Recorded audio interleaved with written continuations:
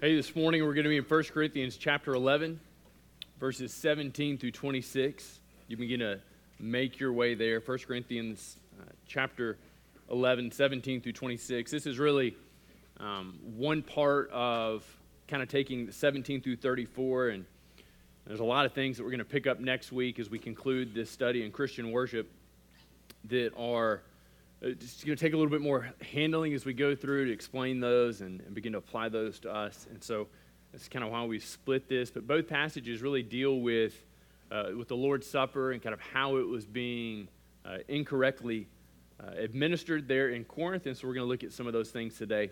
Would you follow along with me as we read 17 through 26?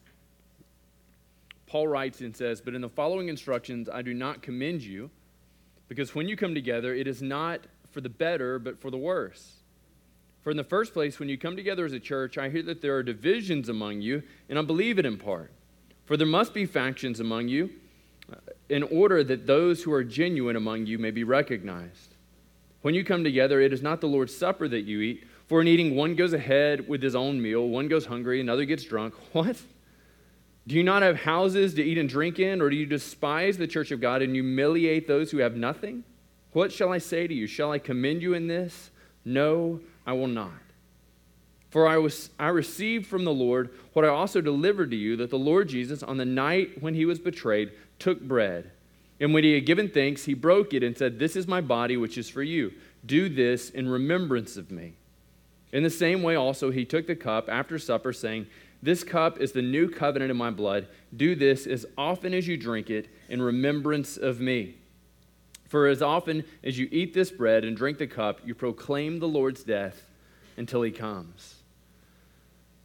You know, when I think about this passage and just kind of what they're doing, in essence, there's this gathering that's taking place in their homes. And so we know that in the first century, they didn't gather in local elementary schools. They didn't gather in newly refurbished buildings. They're gathering in one another's homes. It's a small band of Christians. And even in this small band, even in this small group of people, which they would know everybody by name, they would know them intimately, they'd know their successes and their failures, that even in this early group, there were significant fractures, there were significant issues. And a lot of these issues that they're currently facing, when Paul's writing to them, center around how they approach and how they deal with the table. Tables continue to function in an important way in our lives. And so there's the table at the fast food restaurant, right? We're sitting, we're eating. We're not there typically to enjoy a fine meal. We're there to take in sustenance, do something quick, and then get out. And then slightly nicer than that is Chick-fil-A, and that's a different experience, but it's still similar. And then as we kind of move up and have more expensive restaurants, we begin to kind of memorialize and want to have a nice meal with our family, or a nice meal with a guy or a girl we're interested in, or a nice meal with some friends. And so those meals gathered in those restaurants, they can present an image. They can present an opportunity for us to engage in something special. But I can think about two particular families or tables that have been important to me in my life. When I was in high school, we just moved back to the States, and my mom got the table that had been her grandmother's. And so it's my great-grandmother's table, and it had this black paint and lacquer, and it was just about this thick of just all this stuff on there. And so we spent a summer just scraping the top of that and cleaning the legs up, and then oiling it and staining it and just making it just a wonderful table for our family to enjoy. And all through high school and on through college and still today, my family gathers around that table. And so when I go home to my parents' house, we sit at that table, and all these memories kind of come flooding back in. And so I can remember sitting there when we found out that one of our family members had cancer. And I can remember sitting there and celebrating birthdays. And I can remember sitting there and finding out we're going to be moving to Texas. And so that table means a lot because of all the things we experienced together at that table. If you were to come into our house, you would see primarily two tables. And so there's a dining room table that was Valerie's grandmother's. And so when she sits at that table, as we did this past weekend, all these memories of her grandmother and everybody gathered around. And if you were to look at that table, and you find out we have 3 leaves that we can put in that table. And so it scarcely fits in this room long ways, right? And so, but that table only has 6 chairs. Like, why all the leaves and 6 chairs? And it's because her grandmother would just put in folding chairs right there, I guess, to add a little bit of differences. I love you and not you so much. And so we sit at that table, and we've had some great meals with friends and family at that table. But then we have our kitchen table. And it is this round table that is just scratched on the top from our kids bringing toys and driving them on the top, and to it not being cleaned as well. And we've moved it several times, and so some of the hardware that kept the top from moving on the legs isn't there anymore. And so as you kind of bump or you're cutting bread, the whole table is kind of moving, since you got to chase the bread when you're cutting on it. But that table has been so important for our family. It's the table we gather around every night. It's the table that we disciple our kids around. It's the table we discipline our kids around. It's the table where we've celebrated wonderful meals, and it's the table where occasionally I've cooked and we've celebrated not so wonderful meals. But it's a table that has long stood in our family as just this metaphor and this gathering place for when we've come together. And that's what the church is. The church is a group of people that you come together with, and it can be nothing else. So it's not a group of people that you loosely associate it with. It's not a group of people that you're occasionally seen with. But what we see and what Paul describes in here is the church is a group of people who come together. And this is the great misfortune of what is happening there in Corinth is when they come together, when they display themselves as the local church, there's terrific divisions in their midst. And some of us would say, this has been my experience with church. We come together as a group of people, and we're trying to keep all the various things that are going on, all the reasons we don't like one another, and all the various things working in my life. We're trying to keep all these things separate, distinct, and closed off.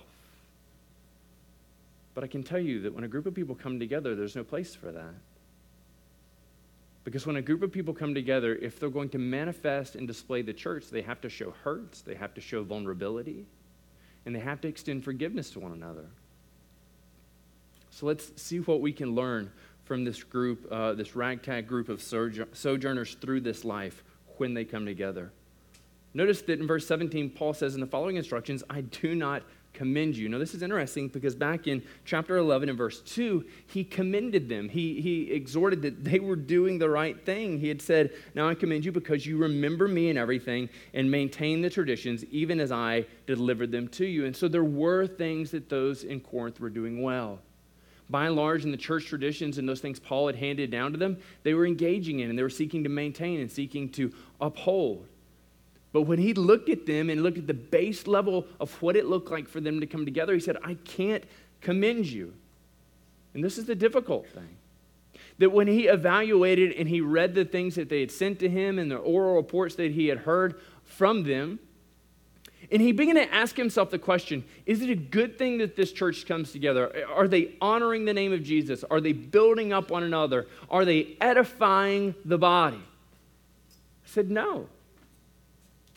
Imagine if somebody came in on a Sunday morning here at Ridgecrest and they were to evaluate us just on kind of how we do, right? This kind of church ninja mentality. And so they're to come in and say, man, you guys have great directional signs. Parking's a little bit tight, but we hear you're about to settle that with some new parking, so that's good. So you're addressing some things that are issues, but by and large, your people can't stand one another. They're really just here to park some time and then go to lunch. And so they were to look and to say, you know, in this church, what we have the pew crowd, we have the gray chair crowd, we have the white chair crowd, and none of them like one another. And then we have the people that sit in the back, and we're not going to talk about them because it's got nothing to do with what the seats are. It's got everything to do with where the seats are, right? And so that's just y'all. And so they're to evaluate us on that. And what this would say is that every time we come together, it's for the worse and not for the better. Because when we come together, when we gather together, we are displaying the church, the local church. And it's only the local church that can do this. The church universal is never gathered together until he calls us home all together. And this is why it's so very important to be associated, to be involved, and to join with, and to commit a local church, because it's only in that gathering and union and membership that we have a unique opportunity to build one another up. That the weak might be made strong in our union, that my inadequacies might be overcome in your presence and your involvement, and yours, mine. So Paul begins to kind of work through this and discuss this. He says, for in the first place, when you come together as a church, I hear there are divisions among you. I hear there are divisions among you. Think of the churches that you've been involved with. Think of the history of this particular church. This church was born out of division at First Baptist. This church in its history, as you begin to move through, has had historically division after division, opportunities for division. And every single opportunity to divide over is an opportunity to overcome with as well. Do you see that? Because every time we come up against an obstacle and an opportunity for division, we can be a person who pushes that division, or we can be a person who excuses the inadequacies of our leadership, excuses the waywardness of our membership, and we rally around Jesus, and we do that together. And we see that over and over and over and again in this church and the other churches of our community. And listen. Nobody's trying to hold court on past decisions. Nobody's trying to hold court on what happened at Ridgecrest when it came out of First Baptist. Nobody's trying to hold court of what happened with Ridgecrest when Sam was pastor. We're moving past it. But what we can learn from the past gives us an opportunity not to repeat.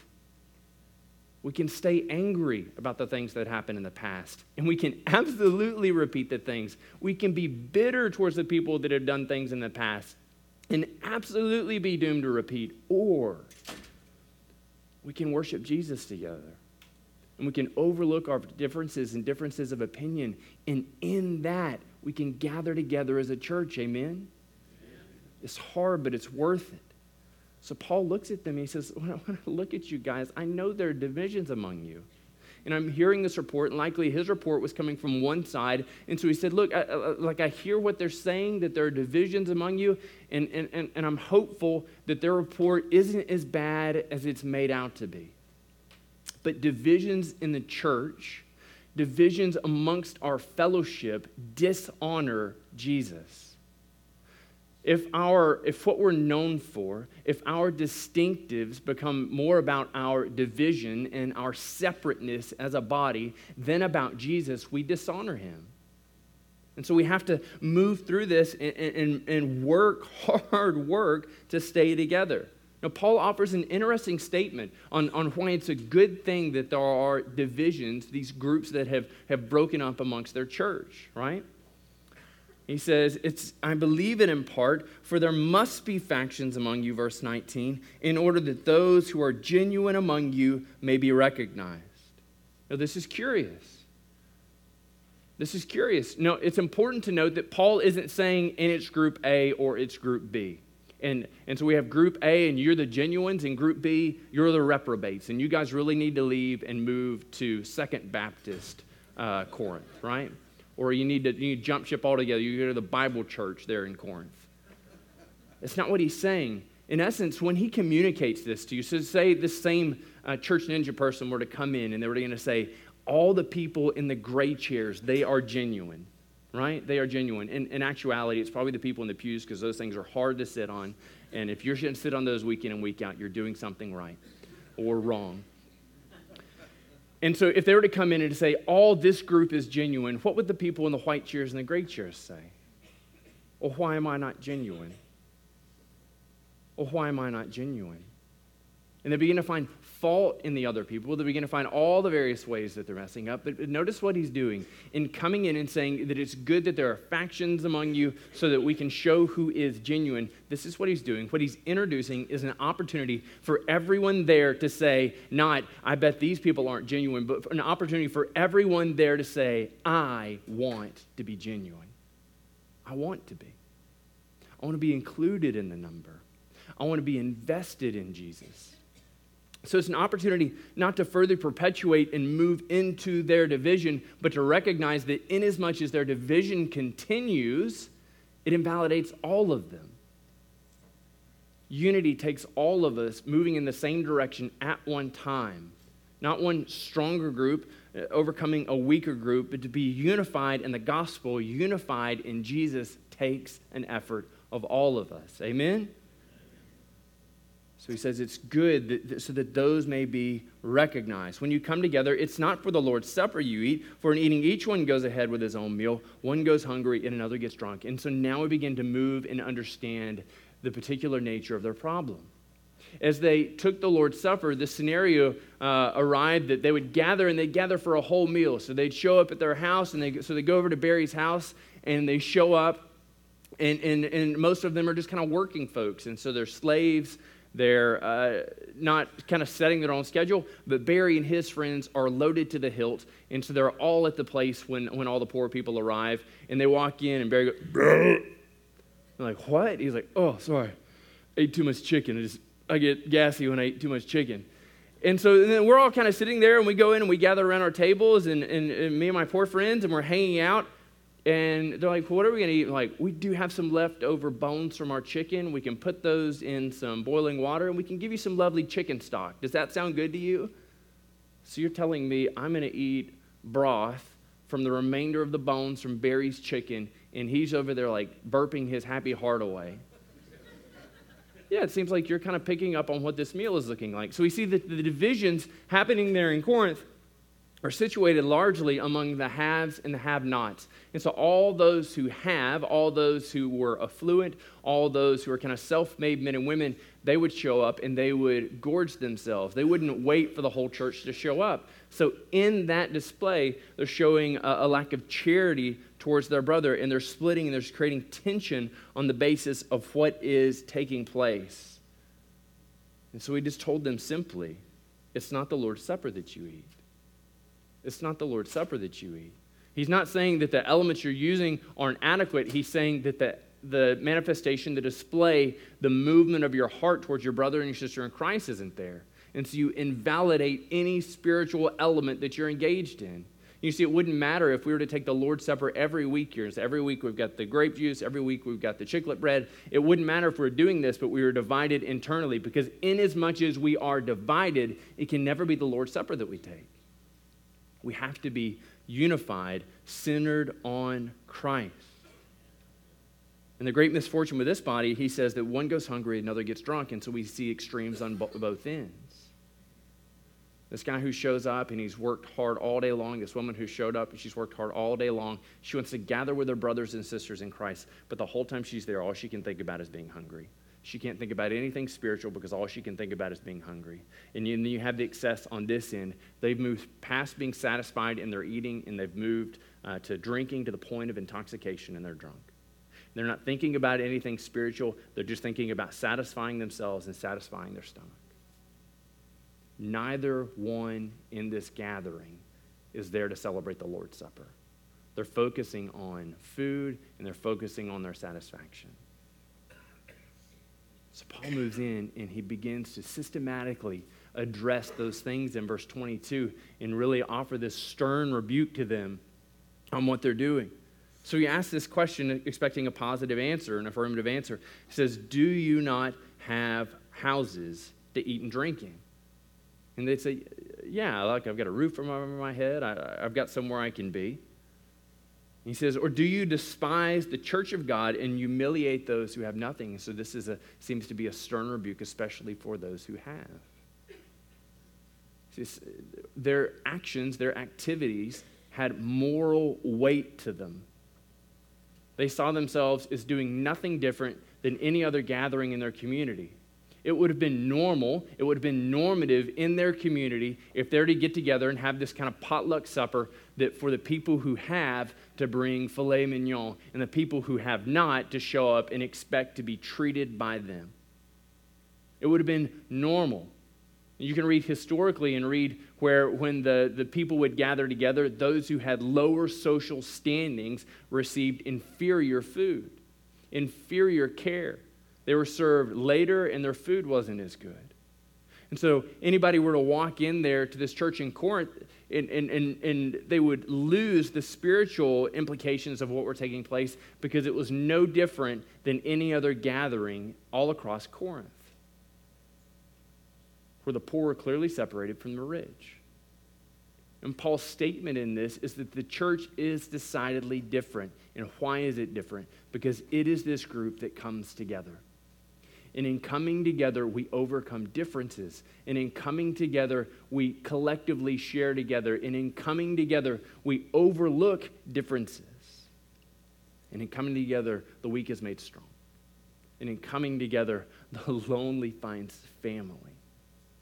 And this is what we exist for. To glorify Jesus in strengthening our bonds together in union with him. So he says, what shall I say to you? Shall I commend you in this? No, I will not.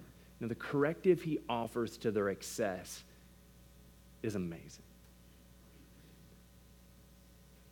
Probably if I'm pastor of the church there in Corinth, I come to them and say, so check this out. We got this letter from Paul.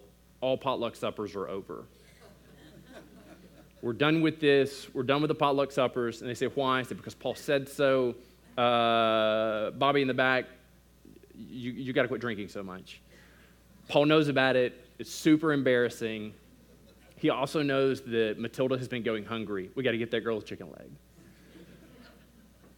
And so I probably just nixed the whole thing. That's the explanation. That's the reason why. And everybody says, well, that's kind of weird. We really like the potluck suppers, but Paul says we're done. Pastor says we're going to listen to what Paul says. So what are we going to do for an hour and a half? Paul says Twister's also off limits. But what Paul does is he corrects it with the Lord's Supper. He's told them it's not the Lord's Supper that you celebrate. So his word to them, his instruction to them, comes straight from Jesus. You can look at Jesus' kind of installation of the Lord's Supper in Luke and Matthew and elsewhere and find that what Paul gives back to them is this stunning treatment of the Lord's Supper, because what he recognizes is that when we come together to celebrate Jesus, differences are overcome. When we come together to celebrate us, differences have an opportunity to be manifest and magnified. And it happens when pastors do it, and it happens when parishioners do it. So if I come into this church, and I want to make it all about me, and I want to set kind of my vision or all of these things, and this is the way we're going to go, and this is what we're going to do, then there's a decent chance we end up in the ditch. There's a decent chance that we stir up mass discord, but there's a remote chance that we'd be successful. But the same thing could happen if there's a group of members who have discord and they are unhappy with the decisions that are made in leadership. And so maybe it just starts off with a lunch. You go to lunch and you invite somebody and say, Justin, you look like a discerning guy. You're on staff. Your pastor's a schmuck. Can we go to lunch and talk about him? And so you're at lunch together and Justin says, well, he's just kind of half stupid. And that's right there, folks. He has half a brain. And the people at the table beside hear it, and they say, do y'all go to Ridgecrest? And he says, we do go to Ridgecrest. Your pastor's, he's incapacitated, right? Yes, because he's intoxicated half the time. Oh my goodness, he preached drunk. So then families begin to meet. And Justin's calling me the whole time. I didn't say these things. I'm like, it's too late. Ken's already fired you. But it's okay because your wife works. And so we see how these things begin to spin out of control. And we laugh, but no, this is how many church splits take place. Someone's unhappy at something, and they try and find other people that are also unhappy with the same thing. And when they're not unhappy with the same thing, they try and pull them in and show them how this difference or this failure should result in their anger. But what Paul does is he brings everybody back down to focus on Jesus. Jesus, at this moment in his ministry, who he's been preparing the disciples for his departure, Jesus, at this moment in his ministry, is facing the cross and is preparing to face terrific difficulty and suffering. But he gives the church a teaching that, if it applies and takes to heart, can be transformative.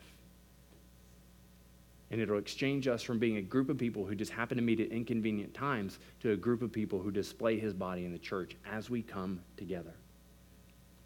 He says, for I received from the Lord what I also delivered to you, that the Lord Jesus, as he was being betrayed, on the night he was being betrayed, took bread. And when he had given thanks, he broke it and said, this is my body. Jesus is painting this wonderfully amazing picture of what his body looks like and of his body that is broken. And Isaiah 53 kind of gives us the head word on this. 53:5, speaking of Jesus, whose body would be broken, he says, he was pierced for our transgressions. He was crushed for our iniquities. Upon him was the chastisement that brought us peace, and with his wounds we are healed. Jesus is there with the disciples, and he holds up the bread, and he blesses it. And when he breaks it, he's declaring that he himself will be broken, that he himself will be abused, that he himself will be beaten. And notice who the end of this is. It is for you. There's this terribly beautiful thing that happens in the suffering of Jesus. There's this terribly beautiful thing that happens. And so as he's gathered with the disciples in this solemn meeting, and he tells them, this is my body, which is for you. So we remember that as we gather together, that as we're unified together and we're focusing on the sacrifice of Jesus, that he calls us likewise to sacrifice.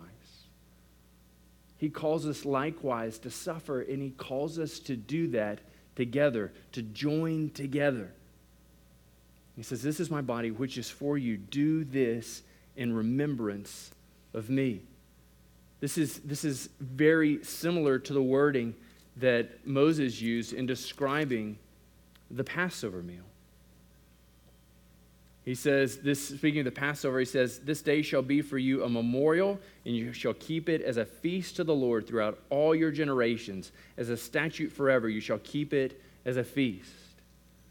He knows that in celebrating that meal and baking the unleavened bread and eating the bitter herbs, that when their children, when they came into the promised land, and later in the chapter, it says, and when you come into the land, the Lord will give you as he promised, you shall keep this service. And when your children say to you, what do you mean by this service? You shall say, it is a sacrifice of the Lord's Passover.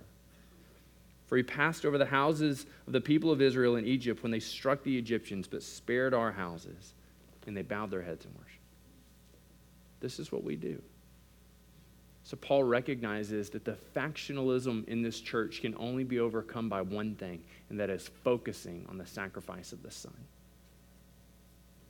It's not better ideas, it's not better leadership, it's not more convenient times to meet, it's not better programming, it's not better signs, it's not a better building. What brings us together and stands the chance of keeping us together is a focus on Christ, him crucified. This can only ever be the only thing that we focus on for our unity. So then he turns. He says, in the same way, he also took the cup after supper and blessing it and said, this is the cup of the new covenant in my blood. Do this as often as you drink it in remembrance of me. That's what Jesus does in this moment. He's showing them his body, and so he's linking this wonderful passage out of Jeremiah, and then he links this passage here, and so he holds up this cup, and he holds up the wine, and he says, this cup is the new covenant of my blood. So Paul has already told them that inasmuch as we partake in this cup of blessing, we join in his sacrifice back in chapter 10. Moses, as he gathered the people together in Exodus 24, is kind of initiating the sacrifice, initiating the covenant. 24 and verse 4.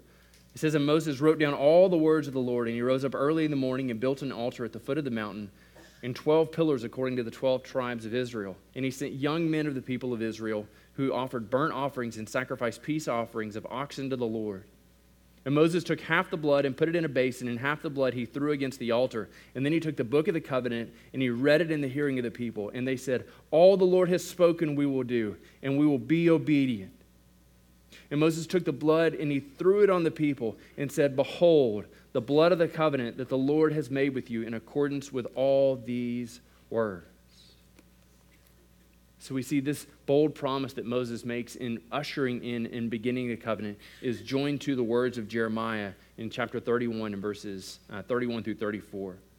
As behold, the days are coming, declares the Lord, when I will make a new covenant with the house of Israel and the house of Judah, not like the covenant that I made with their fathers on that day when I took them by the hand to bring them out of the land of Egypt, my covenant that they broke, though I was their husband, declares the Lord. For this is the covenant that I will make with the house of Israel, that after those days, declares the Lord, I will put my law within them, I'll write it on their hearts, I'll be their God, and they shall be my people. And shall no longer each one teach his neighbor and his brother, saying, know the Lord, for they shall all know me, from the least to the greatest, declares the Lord, for I will forgive their iniquity, and I will remember their sin no more. So Jesus stands. He stands ready. He's got the bread, and he breaks it, and he says, this is showing you, this is giving you an image of what's going to happen to my body. And I want you to do this in remembrance of me. And he holds up the cup of the covenant of his blood, the cup of suffering that he's preparing to drink, that he has to drink to stand for the atonement of our sins, your sin and my sin. And he drinks the cup. And he allows each of us to drink of this cup and to do it in remembrance of him, in remembrance of his sacrifice. Because as we do this, as we reflect on this practically as a people, it reminds us of the bonds that we have together. Paul had said earlier that there is one body and there is one bread, and we who are many are made one as we feast on the bread. And so the Lord's Supper, every time we take it, every time we reflect on it, is calling us back to remember his sacrifice. His sacrifice made us a body of people who could come together. His sacrifice overcomes our differences, our frustrations, our hatred at times for one another. And it asks all of us to labor alongside one another in spite of our differences, because he has made us one. We maintain our distinctions, we maintain our differences, we maintain our differences of opinion, but we are one. So all those various things that could creep up and pop up and cause us to focus on them, when we reflect on his sacrifice, when we remember it, it changes our hearts. Because it moves our hearts from a focus on self to a focus on Jesus and his sacrifice. I can tell you that's something that we repeatedly have to remember. We remember it in taking the Lord's Supper, but we remember it on Monday. We remember it on Tuesday. We remember it in the year and a half plus that we've been here at Bowie. And we better remember it when we come back. Because it's the only thing that keeps us together. It's the only thing that will unite us is the sacrifice of Jesus. And Paul tells them that they have an opportunity to join in this in declaring. Look at how he ends in verse 26. He says, "For as often as you eat this bread and drink this cup, you proclaim the Lord's death until he comes." Every time we gather together to take the supper together, we have an opportunity collectively to proclaim his death until he comes. So it calls on us to look back, to remember the sacrifice of Jesus. In remembering his sacrifice, we find ourselves drawn together and made one and made whole. And we find all of our differences falling to the wayside. And every time we find one of our differences is looming larger and is more manifest and more pronounced and something that wants all of our attention, that what that is an indication of is we're focusing on ourselves instead of focusing on his sacrifice. Each and every time. And so every time we take of the cup and we take of the bread, we remember his sacrifice, we remember his death, we proclaim his death. And this is what the death of Jesus is. It's not defeat, it is victory over sin and death. For me and for you. And it is an opportunity for every lost person to respond to the gracious invitation of our God to come and to be forgiven, to come and to be made whole, to come and to cease trying to be good and to seek to be made whole, because the cross of Christ in his death, burial, and resurrection has overcome the sting and stain of sin for you forever. Come and be made whole. We proclaim his death, and we proclaim his coming. This world and all its trappings, your family and all the joy you experience with them, pales in comparison to the joy awaiting at the coming of Jesus. It pales in comparison. Everything in this world wants to vie for your affections. It wants you to be in this moment and have none other. But life as a Christian is live between the two poles of remembering his sacrifice, being transformed on the basis of it, and waiting expectantly for his coming. And so we are a people who await. We are a people who await anxiously, and we're a people who await differently on the basis of his sacrifice and when his sacrifice met our lives in the midst of salvation. And so we are a people who proclaim his death and his coming. We do this in the Lord's Supper, and we do this in the way we live our lives. I want us to understand something. When we prepare to come back, and whether it's 4 weeks or 8 weeks, it's soon. But as we prepare to come back, there exists an amazing opportunity for discord. Because when we come back into the building, there's going to be a wall, and it's going to be painted an offensive color to you for whatever reason. And we laugh and we think, that's just silly. It's going to happen. There was a color that was almost there, and it would have been offensive to everybody. And if you hadn't found it offensive, I would have been offended. And see, we're just back in a different problem, but it's really the same one. But there's going to be opportunities for discord. So practically speaking, pastorally speaking, when you get frustrated, we as a people, we need to stop and pray.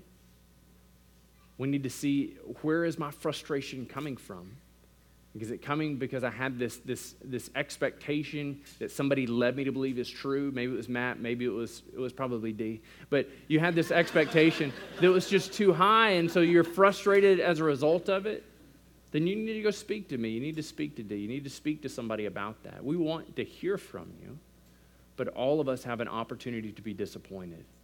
But all of us, if you are a believer and follower of Jesus Christ, all of us have an opportunity to be gathered together as one, to remember his sacrifice and to let the sacrifice of Jesus bond us together.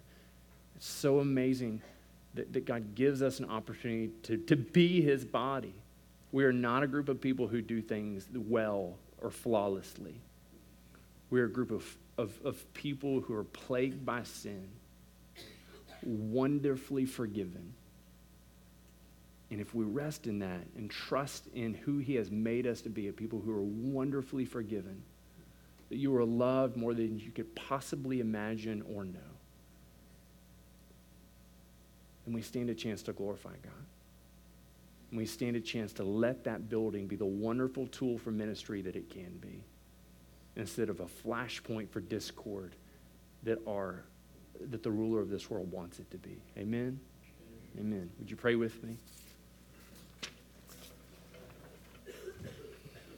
Father, we thank you for your word, its clarity. Thank you for its challenge. God, I pray that you would work in our hearts. Help us to ask the question of, what am I seeking to make more important than the sacrifice of Jesus? What am I seeking to focus on that's creating a division or a faction? And that you would help us to put those to death, not to focus on those things. Father, I pray for those who have yet to commit themselves to you. They're struggling with the issues of salvation, their worth, the incomprehensible nature of your love for them, or whatever their various arguments are and frustrations are, that by the power of your Spirit you would move to overcome those, that they would see your love for them and that they would desire to experience it for themselves.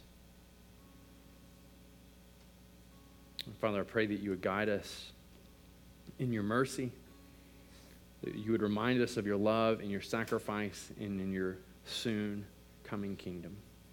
We submit these things to you in your Son Jesus' name. Amen.